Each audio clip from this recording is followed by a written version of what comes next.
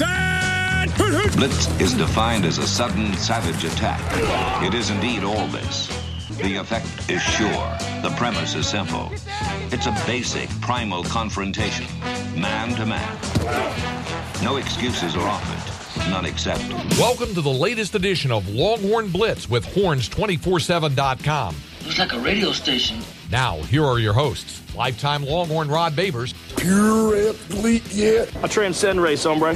Matt Butler, I don't talk man. I back it up. And we are chock full of that, man. Damn right. and Jeff Howe. It's still real to me, damn it. And that's the bottom line, because Stone Cold said so. If you're gonna blitz, come strong, but don't come at all. You know, I had this real creative open plan for the show, but I botched it. So this is the retake of that, and maybe we should have just left it in because it was pretty funny. But It was pretty funny, actually. thank goodness for not being live on the air. This is Longhorn Blitz with Horns 24/7. I actually remember the name of the show that we're on. I am Jeff Howe. Before we talk Texas football, let me bring in the rest of the team. He is the master of the soundboard, the drop machine extraordinaire, Matt Butler. Matt, thank you for your technical prowess, sir, and saving us. I say this all the time, and I really mean it. And this week at the top of the show is proof once again. If this was Rod and I doing this podcast, the information would probably still be good, but the show quality would be god-awful. It would be horrible. And we're not as good with stats as my man. It would be the Matt said. drizzling you-know-whats if it was just me and Rod in here. We'd be mashing ranting and yelling and screaming and then dropping F-bombs that didn't get dropped out of the broadcast. Yeah, the Matt's the real MVP. Well, I appreciate it, but it would be really great if Travis was here this week instead of last week because it would have been fun to have that on video, too. That it would. That it most certainly would. A man who, he does some video, he does TV, he does a little bit of everything because he is the Renaissance man at the Horn and the Renaissance man here on Longhorn Blitz. Lifetime Longhorn, 2002 UT All-American, 2002 semifinalist for the Jim Thorpe Award, fourth-round draft choice of the New York Giants back in 2003. Spent his NFL career with Giants, Lions, Bears, Bucks, Broncos, and a year with the Hamilton Tiger Cats of the CFL. When he was done with football, got himself back to Austin, Texas in the 40 acres where he earned his degree. When he gets his T-ring in, he will wear it proudly. Nevertheless, he is a card-carrying member of DBU. Number 21 in your program, number 1 in your hearts, Mr. Rod Babers. And Rod, we've had news since last time we recorded, and I want to start there. We'll get to Lil Jordan Humphrey, but I want to start there. And I had a story up on the site at Horns 24/7 that kind of looks at this really being kind of the latest rebirth of DBU, if you will. It is. It reinvents itself. This is my theory, and I've actually stated it before. DBU reinvents itself along every kind of 10, 15 years or so, 10 to 15 years. It's a weird little cycle. So we had that run really like from the late 70s to the early 80s with Johnny Johnson and Jerry Gray. Which I've always said, if you're going to rank Texas defensive backs, you go Johnny Johnson, Jerry Gray, 1, 2, doesn't matter. They're you can debate all day, but it's both on the Mount Rushmore. Right. Those two. The Jerry Curl era with Jerry Gray, and then Johnny Johnson, of course, being, honestly, you could argue that Johnny Johnson is the greatest DB in the history of DBU. Was Johnny 3-time consensus All-American? Yeah. He's got twice a unanimous All-American. Yeah. Won the equivalent back then of what was the Jim Thorpe Award. Yeah, no question. The Downtown Athletic Club gave like the Defensive Back of the Year award, and he won that. You look at continue. But then you had the early '90s. You had that shocked the nation secondary with Stanley Richard and Lance Gunn. Bryant Westbrook was kind of in that era also. But then really, Rod, it was kind of Coach Akina comes in, and it's yourself and Ahmad Brooks and Nathan Vasher and Quentin Jammer. And it really takes off. Daddy, and then Michael Griffin and Cedric Griffin, and hell, you can go on and on. And then you had kind of that run where it's Kenny Vaccaro, Quandre Diggs, Shockey Brown, Curtis Brown, Aaron Williams, and now. And it didn't really die off. No, even during the bad days. The DB, the Coach Akina, it didn't die off. It just, I guess you could argue, it wasn't producing, multiple first-round draft picks. Yeah. Well, because back-to-back drafts like it was in 05 and 06 at that point. Aaron Williams and Earl Thomas, and then it was after that was the like Adrian 5 or Phillips. 6 year, you could argue the zenith of DBU, the apex of it. I'm talking about the history of it was between 03, 09. Like 03, 09, around that area. Yeah, so like 04, 05, 09. Each of the last 2 years, I've asked a couple different guys. I asked Deshaun Elliott last year. And I asked P.J. Locke this year going into the season about DBU, and Deshaun Elliott said going into last year, we haven't earned the right to use those 3 letters. We don't use those 3 letters. Basically, his assertion was, we will know when DBU is back. We won't have to talk about it.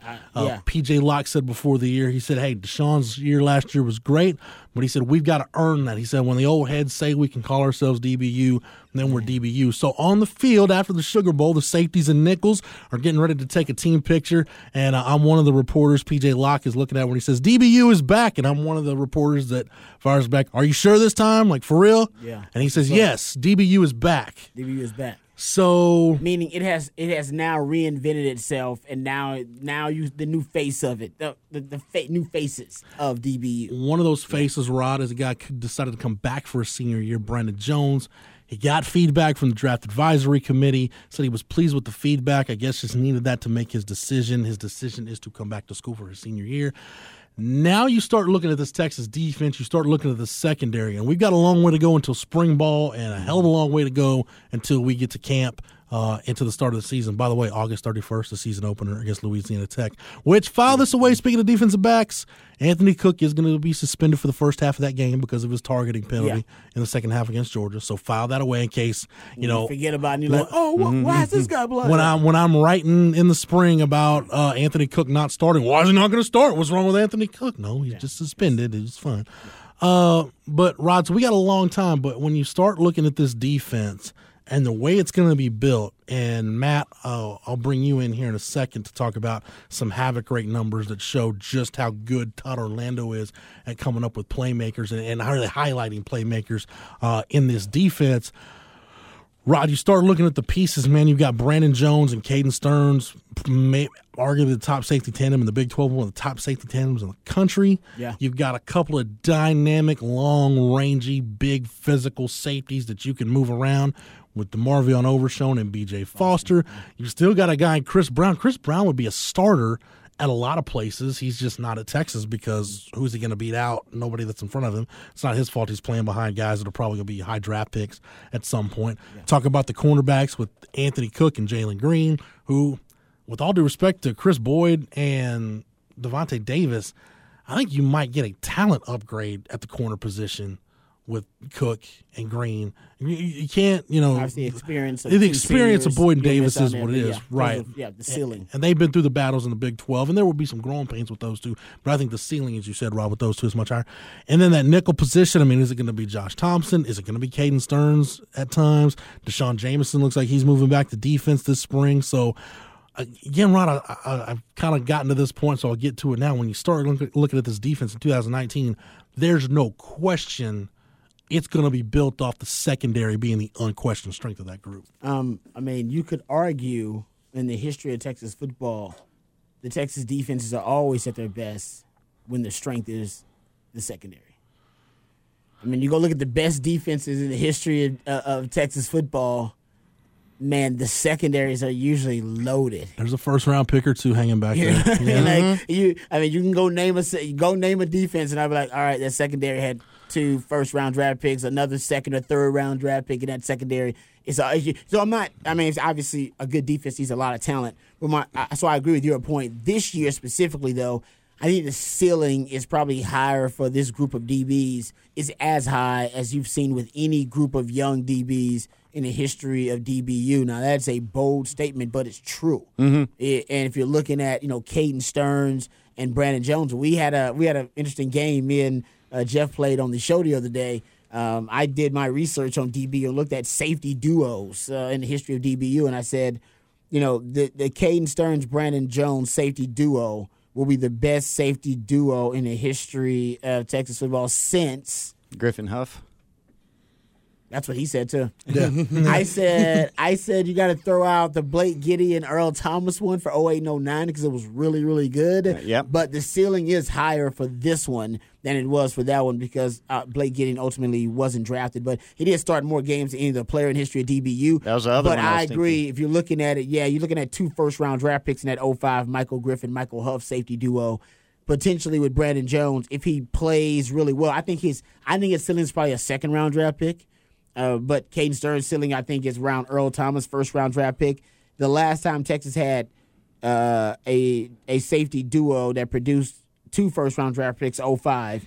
The next highest drafted safety duo was, I think, Stanley Richard and Lance Gunn at a 1st and a 4th round draft pick. Yeah, and then, I mean, if you think about what could have been with Earl and Aaron Williams, because Aaron Williams did play sort of a nickel when he came in and wasn't a straight corner, but they both left early, so you never got to see that. And then that's where that one, if you're talking about early groups that could be, this one could be compared to that one, because when they were freshman, sophomore, you're like, oh, what could they be? But then they both leave early, so they don't grow together the way 05 did. We haven't seen a young DB, though, in a long time at DBU. Probably since Earl Thomas have this kind of ceiling as a young player. So, and because of his size, he might have a bigger ceiling. He really pushes that. That's a good point. He really pushes that projection. I think the key, though, is the same key that made Coach Akina's reinvention of DBU so impactful, and it's going to be the versatility, maximizing the versatility, even more so. And Jeff, you've talked about this, and I brought it up on the show. Love the fact that now you got the Chargers who are saying, you know what, we're going to play 7 DBs at times to match up with the speed and the spread and the versatility of these offenses. And they're not just doing it because, they have to do it out of necessity. Yeah, they had linebacker depth issues, but they have been systematically drafting defensive backs with versatility in their skill set. That's why they love Adrian Phillips, who's undrafted. He's been on that roster for 6-7 years now. You know what I mean? Like undrafted in 2014. Yeah, because Coach Akina told me when he was coming out, you know what, that guy's played every position in the secondary. He's the first player I've had at DBU that's ever done that. I think he's going to stick in the league. That's what Coach Akina told me. I passed it on to you guys and told you guys that. 2018 All-Pro this year. Yeah, and first it's team. stuck. And, you know what I mean? Like, he's one of those guys, and Derwin James, another guy they kind of drafted who has that same type of unique skill set. I think that's the future of the secondary. I think that's why guys like Quandre Diggs can adapt and be undersized in the NFL but still play at a high level in today's NFL. I think that's the future. And I think for Texas, you got Caden Stearns. I think you got B.J. Foster. You got DeMarvion Overshawn. You got a few guys that can do that. Even guys like Anthony Cook, I wouldn't relegate to just playing corner. He's got to play nickel, too. You go back to that Kansas game with Anthony Cook. Remember late in the game where they used him. He was playing the inside. Yeah, he almost used him like a Sam linebacker. Yeah, he played him like a dime in a blitz package, You got to keep doing that. That's why Herb Hand basically dealt with the offensive line that really did save and reinvent the Texas offensive line this year. You got a few guys who have that. They have the expansive skill set, and they can play. They're just really good football players. Use that. Don't waste that. Right. If you waste that, I'm telling you, you're going to pay the price for it. I think Texas did this year a little bit. They started moving Caden Stearns around, putting him more in the box, and that's when that Texas defense started to be able to adjust and adapt a little bit better after that horrific run from West Virginia, Oklahoma, West Virginia, Oklahoma State, and Texas Tech. So I think if Todd Orlando's going to be able to maximize these guys, it's going to be cross-training every player you have who has that ability. The depth of the secondary showed really in the Sugar Bowl because all of that performance was done without Caden Stearns. Caden Stearns wasn't on the field. Your best player. And I think it shows you, like, no Caden Stearns, Todd Orlando saying, all right, cool, I'll just use B.J. Foster. We got another guy. We got a guy at 6'2", 210, 215 that can, is probably one of the fastest guys on the field and loves to hit. Imagine if DeMarvion Overshawn basically can become a true hybrid linebacker that can stay on the field for first and second down, even if they want to try it out nickel or 40 personnel, but also be a guy that when you play dime, you can also leave in there as your dime defensive back. I mean, if you're able to mold him into that, which I think that's what the vision is, you're talking about transforming that defense, man. Basically what you have with Jason Hall, but now you can extrapolate that over another 3 years. And a higher ceiling. You're getting him from a true freshman, exactly, and you can mold him into whatever you want. But, Matt, when we start looking at havoc rates and how Todd Orlando's going to use these guys, I was kind of surprised. I guess I shouldn't have been, but I started looking at havoc rates. Last year Texas had the number one D, and we're using Football Outsiders, which, Matt turning me on to Football Outsiders and what they do with their statistical breakdowns. That's like a foodie finding a good taco truck. You go to that taco truck every day for lunch. I go to Football Outsiders all the time, man. And those nuggets. SB Nation, what they do. You can find so much good stuff in there. Yeah. So looking back at last year, and for those who don't know havoc rate is defined by Football Outsiders as within a position group, it's anytime a sack tackle for loss, forced fumble, or pass defensed, which is an interception or a PBU. It's like a splash play, gets recorded. Impact play. Yeah. And Texas in 2017 with Deshaun Elliott doing most of the damage, Jason Hall late in the year, Rod, as we talked about just a minute ago, in that lightning package, when he basically became your B-backer, a guy that you could play in the box at 230 pounds and was an every down dime back. You were number one in the country in havoc rate. And, Matt, their havoc rate was almost right in line this year with where they were last year. Yeah, and last year they were number 2 in the nation when you look at the DB havoc rate. Oh, were they 2 last year? I thought they finished at 2, and okay. I mean, for the DBs overall, they still ranked up. And I remember it was just so drastic when we stumbled upon it that it was 100th from the D-line havoc rate last year, and then 2, and we were wondering, well, losing a lot of pieces on the back end with what you had last year, is it going to be similar? And you look at the numbers again this year, and they're quite similar. Texas was always inside that top 10 area for DB havoc rate, and it just seems like something that's manufactures the production year in, year out by the system strictly because it keeps that unpredictability from the offense and not able to know where it's coming from, and then it puts in the speed conference your best athletes and speediest athletes the one in pursuit. So when you're able to do it just systemically, it's him identifying the pieces and then putting them there, and it makes you feel really good about these young guys for the next couple years because this was them sort of filling the gaps for some veterans, and you didn't see much drop off this year at all. If not, you saw a little bit more of a weaponization of the DBs. Yeah, it's no different. We'll talk about the offense here in a minute with Lil Jordan Humphrey, but I think you really saw Todd Orlando when you don't have a guy. I mean, look, when you've got a guy as dynamic as Malik Jefferson and a guy that made as many plays as Deshaun Elliott, you don't need to really be all that exotic. You just kind of turn those guys loose and let them go. But I think this year, to Matt's point, Rod, you had to see Todd Orlando. And we saw him struggle with that through the middle of the year when it's like, all right, you got to be a little more outside the box. You got to change it up. And we saw, as you said, late in the year, when you start moving Caden Stearns around a little bit, you're using B.J. Foster more. To me, the key in all this to me is DeMarvion Overshown, because if you can get him basically as your dime back now, if you can figure out a way to make him basically a 6th or 7th defensive back that you can leave on the field on every down, you're not sacrificing anything from a size and leverage standpoint because you still got a guy at 230 pounds that can be an every down safety. He can play in the box. He can do so many different things. And you saw this, and another example is, when Malcolm Roach was able to become healthy again.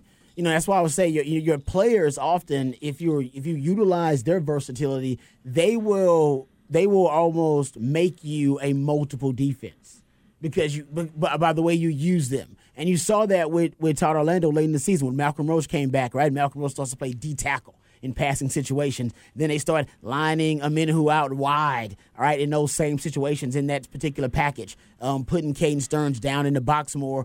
B.J. Foster was a guy that he would blitz often because he seemed to have that, knack for being able to time a blitz really well. And he's big enough and he's physical enough. You can put him in the box and he can still defend the run. So I agree with you. I think we saw Todd Orlando almost evolve real time. He almost got to the point where we were about to say, oh, here goes the Vance Bedford, Manny Diaz, second year. Here he goes. It's happening.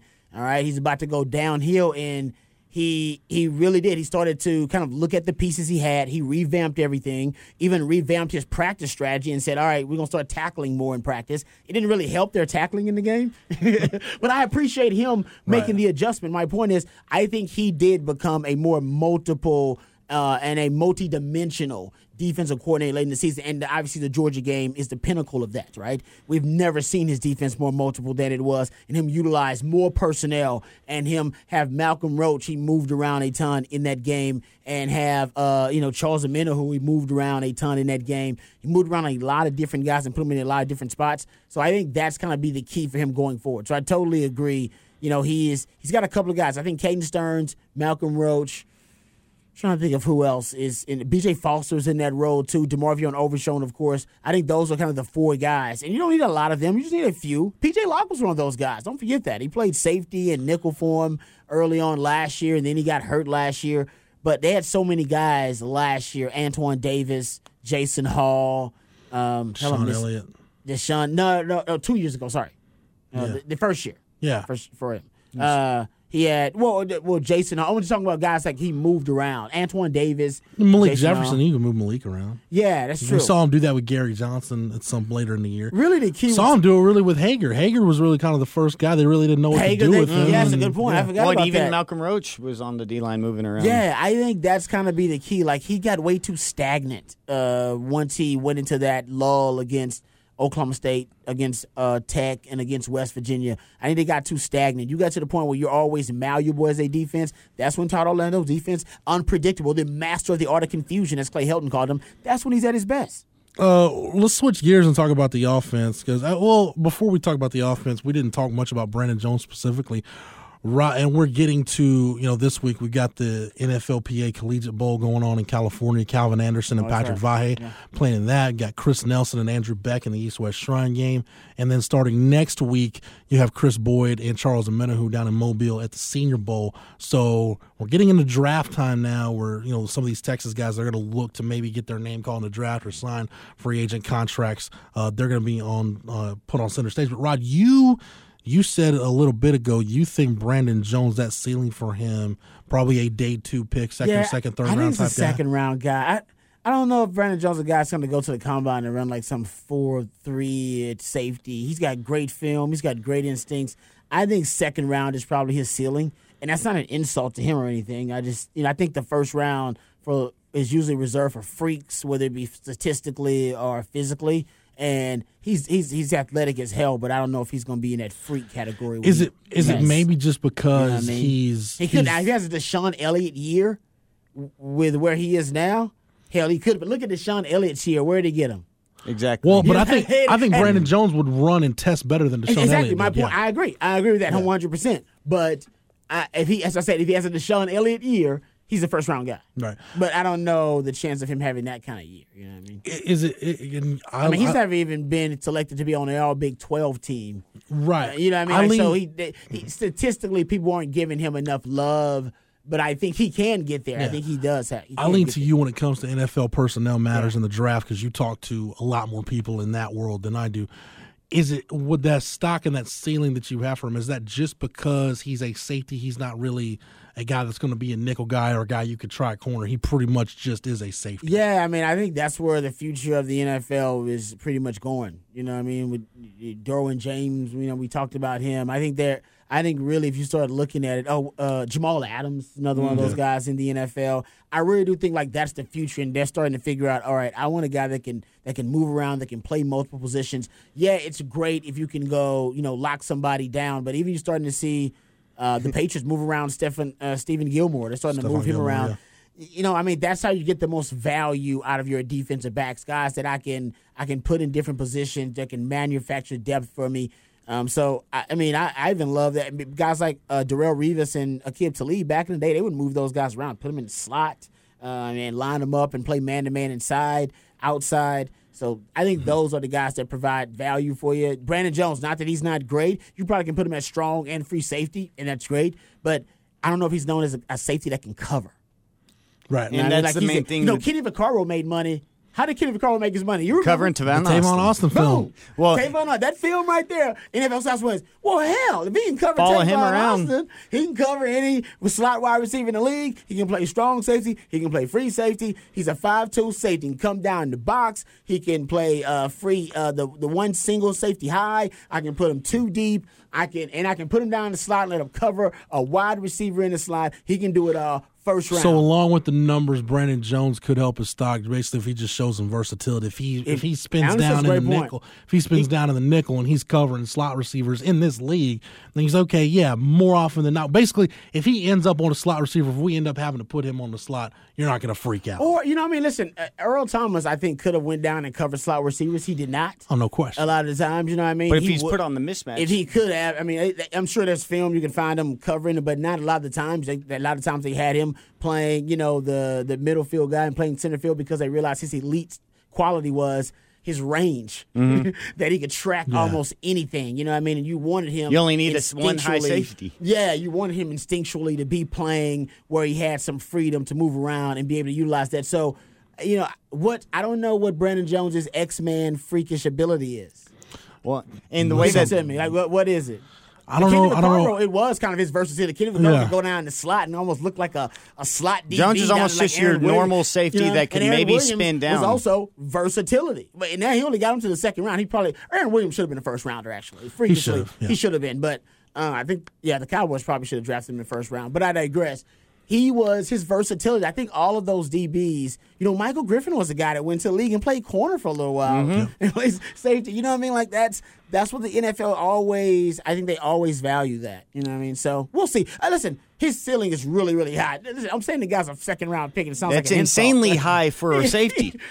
These days, because the safety market is devalued. Yeah, right. Because just like the running back. And the main thing is when you're talking about as the honey badger. And you're talking about a player like this that's sort of your traditional safety. And basically the way that defenses have been deduced to, your defense is only as good as your worst mismatch. It's the same thing with the NFL because your NBA and NFL, you're trying to find the one mismatch on the field when you're moving these pieces around. And if you have a flaw, like say you are a safety who can't cover, they're going to try their best to be able to have it end up that you're going to have to take somebody on the backside of a play and you're going to have to cover either a running back or a tight end or somebody on that play or you're going to get burned. So your defense, if you have one guy that can't cover, it just limits your upside and you're like, okay, well, we can't take this guy in the first round because he has to be able to do every single thing possible. If you're going to be that high of a talent, if you have one little deficiency, then you're still going to be a very good NFL player. It's just one that you aren't going to be valued above the rest, and those are the guys that drop down to be your second-tier prospects, which is what basically he would be. And if you're a team looking for a pure safety, you're not going to look for one in free agency. You're going to look for one in the draft.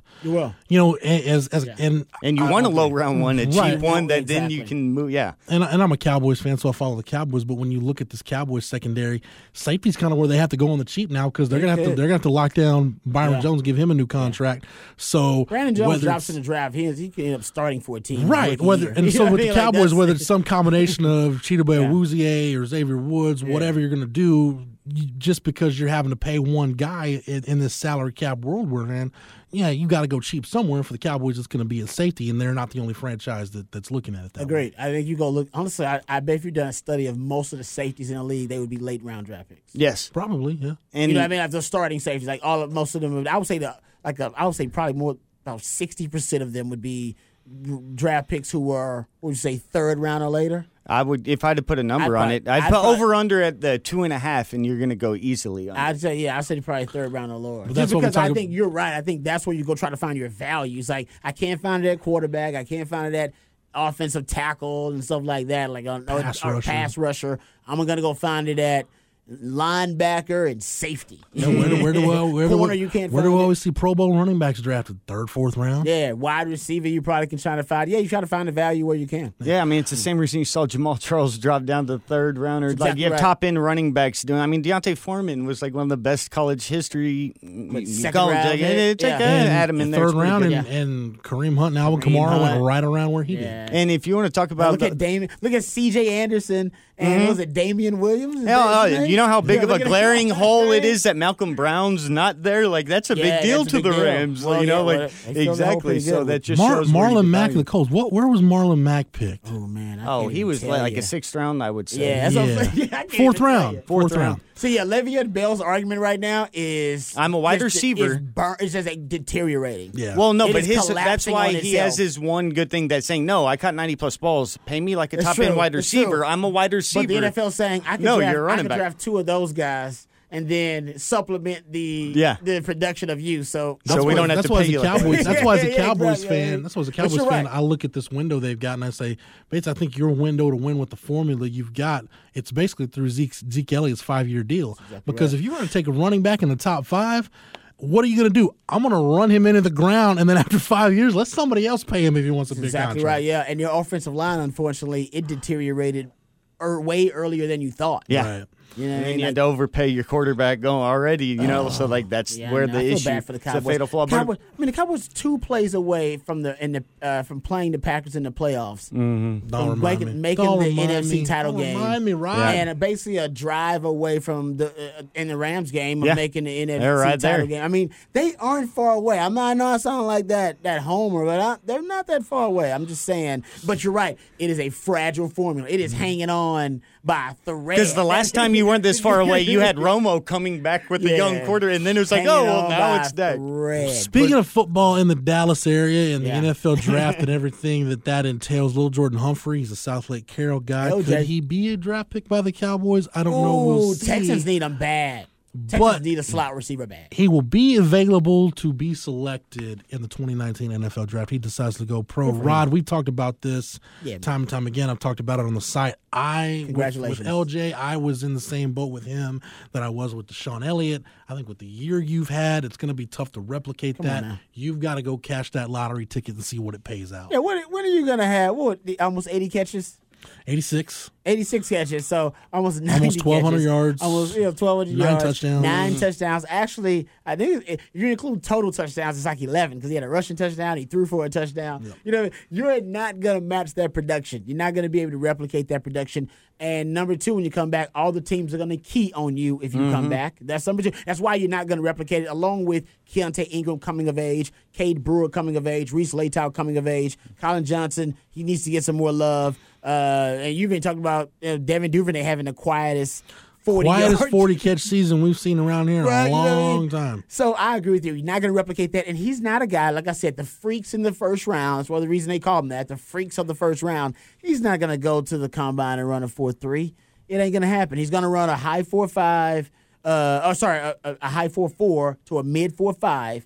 And he was always going to run that. And if he's not going to be able to beat the production that he had, you know, right now is the time. And he's going to be one of those guys that he's going to make an NFL roster because he's such a unique, skill set. Unicorn skill set, 6'4", that gets out of breaks like that, a running back trapped in a wide receiver's body. He's going to make it in NFL. A perfect modern. He'd have been undrafted and made an NFL roster. Like, I really do think his skill set is that unique. He'll get drafted in the third round, somewhere around there, you know what I mean? And he'll get reps his rookie year. There is no question about it. And he'll end up making a roster. In the way that we talk about, you see the more and more proliferation of the spread and less of a traditional run game. And it's like you're talking about a running back in a receiver's body. Like, literally, that's what all you need is the screen game to manufacture that run. So it's perfect for where the game's going. And then you add on top of him being like, all the things you just said is why you go. Plus, you're never going to get this year of earning power back, and you're 21 years old. You could try to get it back on the back end 10 years down the road. You never know if it's going to be there. So get it now while you're going to have the demand to go. And just like you said, you aren't going to do any. Even if you do better, you probably won't get drafted higher.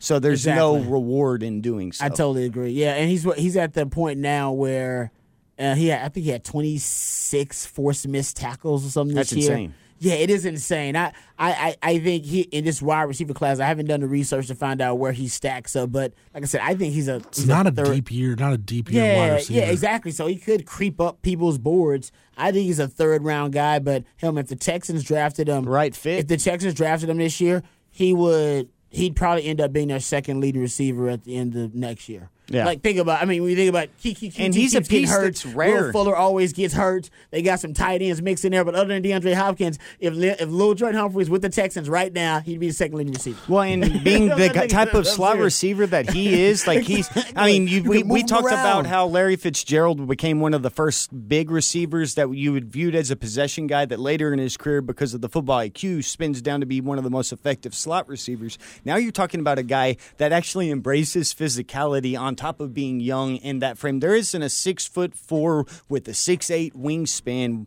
slot receiver in the NFL right now. So if he can go up there and do that, and the type of relationship that he has with like just modern offenses and what he's been around, he's a spread baby. One of these new offenses is going to snap him up as fast as possible. You mentioned the Cardinals, Matt, and I'm thinking Cliff Kingsbury, and you look Larry Fitzgerald getting to the end, and you've already got guys there like Ricky Seals-Jones, and when you can run that spread offense, you more want bodies beasts on the field. Yeah, there's going to be a spot for Lil Jordan Humphrey in the NFL. But as it relates to Texas, Rod, similar to what we talked about with the defense when we talked about Todd Orlando with these defensive backs and trying to maximize versatility and really having to really open up, pardon the term I'm going to use, really how to open up your package a little bit and make it more diverse to where you can use these weapons. As Matt said, you can weaponize what you've got much better once you really get outside the box. I think this is just going to force Tom Herman to really open up the pro spread a little bit more and show what this system can do, because as we talked about time and again, he really didn't have to in 2018. I mean, we go back to the Oklahoma game, the first one, Texas won. We talked about it, man. That route tree didn't have a lot of branches on it because you really didn't need it to. Yeah. And we saw, the advantage you had with these two, with Colin Johnson on one side, Lil Jordan Humphrey on the other, and the fact that those guys were so good at winning 50-50 balls. I mean, you didn't have to be that diverse. You just accurate. Yeah, you just let those guys go make plays and do what they do. But now we're really going to need to see what the slot position can do. We're really going to need to see, okay, you've got some intriguing guys on the roster right now, guys like Malcolm Epps and Brendan Eagles. You got Marcus Washington coming in, guys that can be matchup issues. Now within your system, can you manufacture matchup situations that are favorable to those guys to let them maximize their skill sets and kind of do what they do? So now I just think, like we talked about with the defense, I think the loss of Lil Jordan Humphrey is going to make Tom Herman and the staff have to open up things a little bit more. Yeah, I think obviously you can't replace Lil Jordan Humphrey's skill set because it's so unique. So you'll just look different. I'm not saying you're actually going to be an offense that's less explosive or less dynamic, but it's definitely going to be different because he was that much of an impact player. I mean, look at that Georgia game. He has, 7 receptions on 8 targets, all of the receptions for first downs. And that's right, with his catch rate for the year was 72%. That's very good for the season. It's amazing, right? Yeah. So, and you got 2 guys. You got 6'6" Colin Johnson on one side, and 53% of the time you target him, it results in a first down or a touchdown, and the other guy's catch rate is, what do you say, 74%? 72%. 72%. So,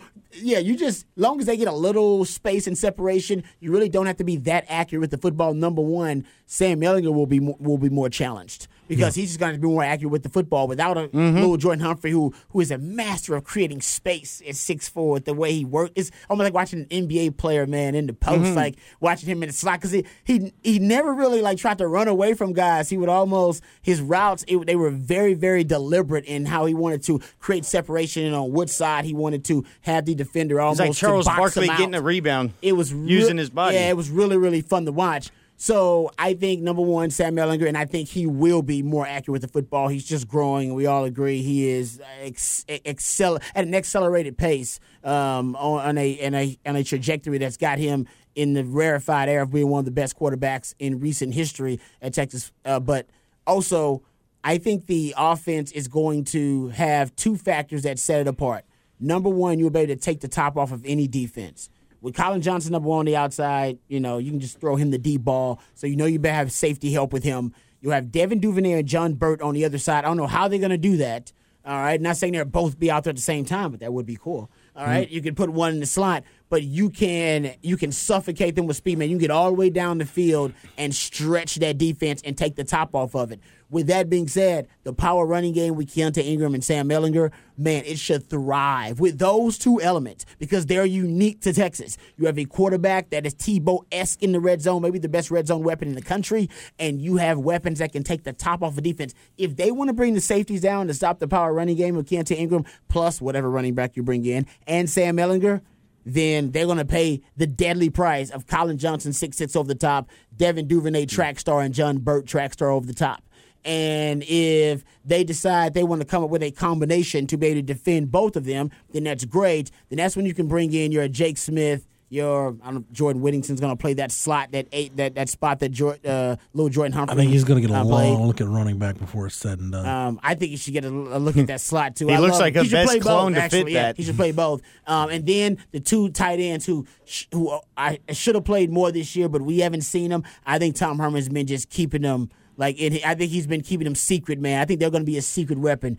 Cade Brewer and Reese Latow working the intermediate part of the field for play action, and I think that's where the offense is going to evolve. After the 2 unique qualities set it apart and teams start to adjust to that, that's when you're going to see the slot wide receivers at H wide receiver at H spot, and then those tight ends start to take over for Texas using play action, bootlegs, and that kind of stuff. That's why I think the offense is going to be next year in a nutshell.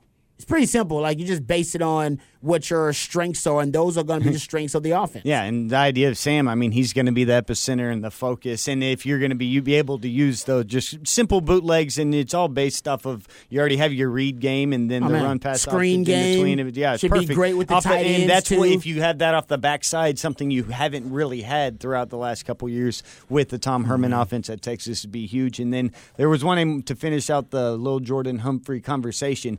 Juju Smith-Schuster went 62nd overall, and he's 6'1". You say Lil Jordan's a little bit taller than him, 6'3". so he's 6'3", 6'4". So there is a top end where you might be able to see him sneak a little bit higher in the draft. This is true. No, he could. I don't know the wide receiver crop this year, so exactly. I just threw the third only round first out human. there. I couldn't think of a big He could easily end slot. up in the second round too. I mean, I haven't done the research. I've seen guys like Matt Miller at Bleacher Report, who you guys know his opinion on the draft I like is Matt one Miller. I respect. I've seen Matt call it a bad receiver draft. This was before That's good. a lot of guys That's good for us, good for declared. Lil Jordan Humphrey. But yeah, I've heard him call it a bad receiver draft. Yeah, because if you see, and Lil Jordan Humphrey, you see him, it's weird to say this, he's still got a young man's body. Oh, yeah, he hasn't he's filled not out. A grown man. His yet. lower half, definitely. Right? He's lean. He looks like a track guy. He's still growing into you his see him, pants. Like, oh, dude, you ain't got your grown man body yet. And I still won't. When you see him at the combine, they notice that. They all when they see a man that got a grown man body, it's like, oh, he's a grown man. Okay, that dude from Alabama, like, oh, he's a grown man. He looks like he's got Look 6 at the Giannis kids already. Antetokounmpo draft photo to now. Exactly. It's absurd. You go look at some of those guys, and they literally like, oh, you've been doing this with almost kind of an a post-adolescent body. Good for you. All right, wait till we get you at the NFL level and you start to become a grown man. I think Lil Jordan Humphrey's kind of one of those guys. You know and what he's I mean? a commodity that's not. Earl he's Thomas rare. is kind of like that. Go look at Earl Thomas now. When Earl Thomas was considered a little safety when he left. He was petite. You gonna look it up now? You're like, damn, Earl, what did he do? He redshirted. He was petite. So he's so. That's why it's so swole crazy that he's right so now. good. He's literally one of the pound for amazing. pound. He's like the way Mike Tyson was the pound for pound best boxer ever. Like that's Earl Thomas crazy. pound for He's pound built best like a safety pit bull ever. now. Like it's crazy. Like, he's all muscle. No, like, you're right. But you're right. So I think he's there too. Like I don't see him. Like go look at Lil Jordan Humphrey's arms. Randy Moss There's no was like tone that. there really. He's just out there, the post-adolescent body doing it, post-pubescent body doing it big. And the literally the when you creepy can meat go, market that is the NFL Combine. Yeah, and when that's you true. can go It into is, the yeah. NFL and literally be like, no, this is a rare commodity. There is no body type like this playing that position with this type of catch radius. You know who likes kind of stuff like that? Sean Payton. Yeah, very much. If I could see anybody looking at him going, and Bill Belichick likes it too, but the Patriots are in for like they're kind of in for like a reinvention of their offense with Tom Brady and all that kind of stuff. But I think if you look at somebody who likes unicorns, it's Sean Payton. Well, and then knows how to use them. Yeah. Their best endorsement I've still seen all year, I think it was back during when he was making those crazy catches against Oklahoma State and West Virginia, I believe, were the back-to-back weeks when he was on You Got Mossed, and you just heard across the studio was Charles Woodson yelling, that number 84 again, just like he can't believe, like it's number 84 for Texas again. Which means it's Charles like, Woodson and Woodson Randy and Moss are endorsing it like, about this is him. crazy. That's like, 84, man. That 84 is cold. Yeah. That's how back-to-back football weeks. people talk about him. So you haven't have a name. You just 84. you're just 84? a number. 84 Texas? Man, that boy's cold. Tony Romo took offense to Gene Rob- Steratore just calling guys by numbers. Rob, we this talk past about week. the Saints. How do you watch a Saints game and watch Taysom Hill and not have flashbacks to Provo? I do, man. I do. Your long night on the sideline. makes you feel It makes better. me feel better, exactly, because I know he wasn't just the It white wasn't Vince Manny Young Diaz's face with right here on the Longhorn Blitz page. Exactly with the you know what I mean The exactly. Mormon Tim with Tebow. the knee brace on, running through the Texas defense, running away from our DBs. All right, Literally the most chaotic He time in is- Texas history. He's legit, and I had this idea years ago, and I thought Tim Tebow was going to be it. I had the idea for Tim 2 Tebow point. basically doing what Taysom Hill is doing with the Patriots. Remember the Patriots brought him on? And I was like, ooh, watch out. He's basically going to become their 2-point You're conversion talking about this weapon. with the Broncos. We Their did the special buffet teams back weapon. then when you talked about after that. he left the Broncos, and everybody was like, he's not a starting quarterback. And I was like, he's still got a place. I figured that's what they turned him into. Special teams contributor. Just do any damn thing. And the Patriots never really did it. And I don't know why it didn't work out. That's what Sean Payton's doing. That's what Taysom Hill is. He plays special teams. He plays punt coverage, punt return, kick coverage, kickoff return. He runs the fake punts. They put him in as situational, like red zone plays.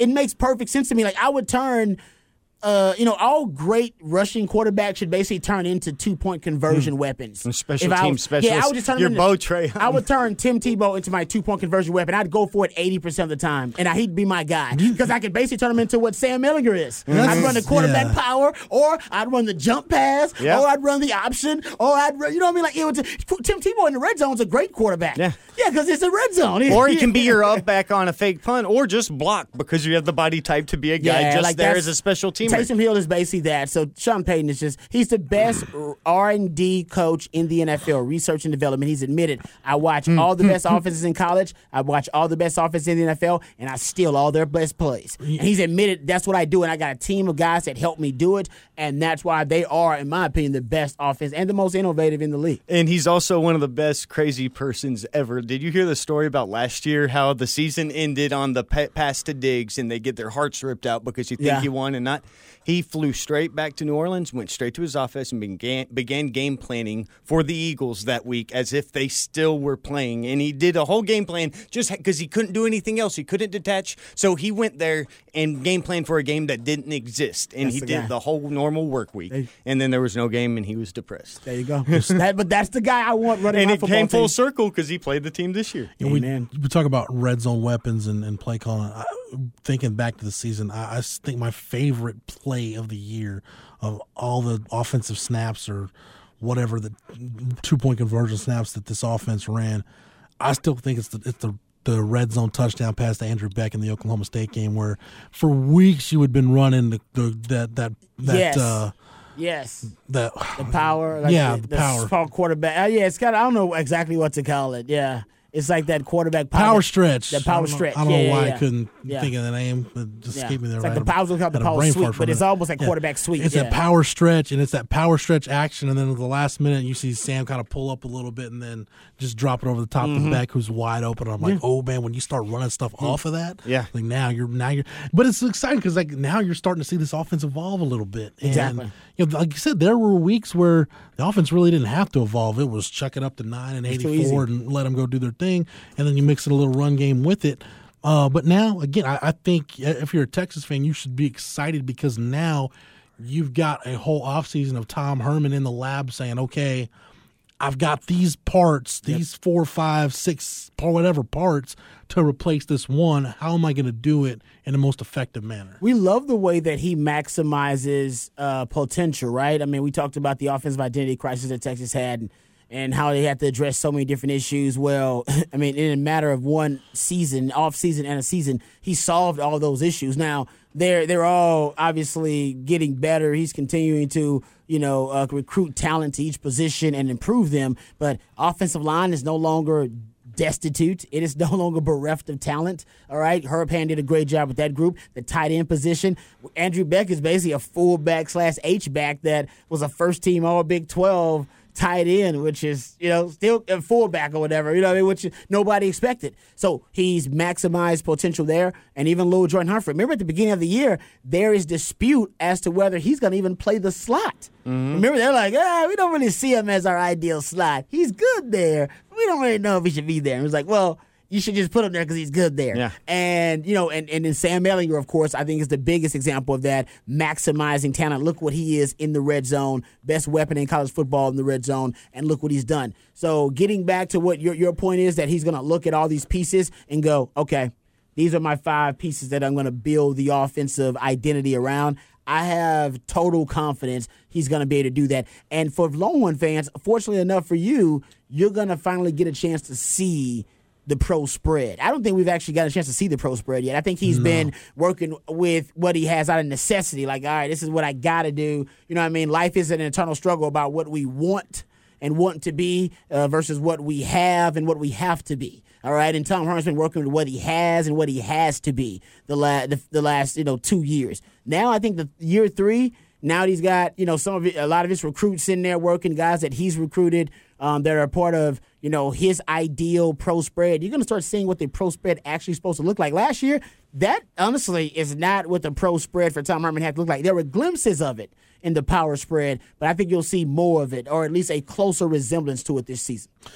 And what we are right now on the Blitz is we are done for this show. Good show, guys. Man, that went bad for us. It did. Matt, thanks for everything, man. You're more than welcome. Rod B, appreciate the time and the knowledge. Anytime, brother, anytime. For Matt, for Rod, for everybody at the Austin Radio Network and the Horn, 104.9, 101.9, AM 1260, streaming on the Horn app and at hornfm.com, where you can get Rod each and every weekday on the Rodcast from 1 to 3. Shameless plug.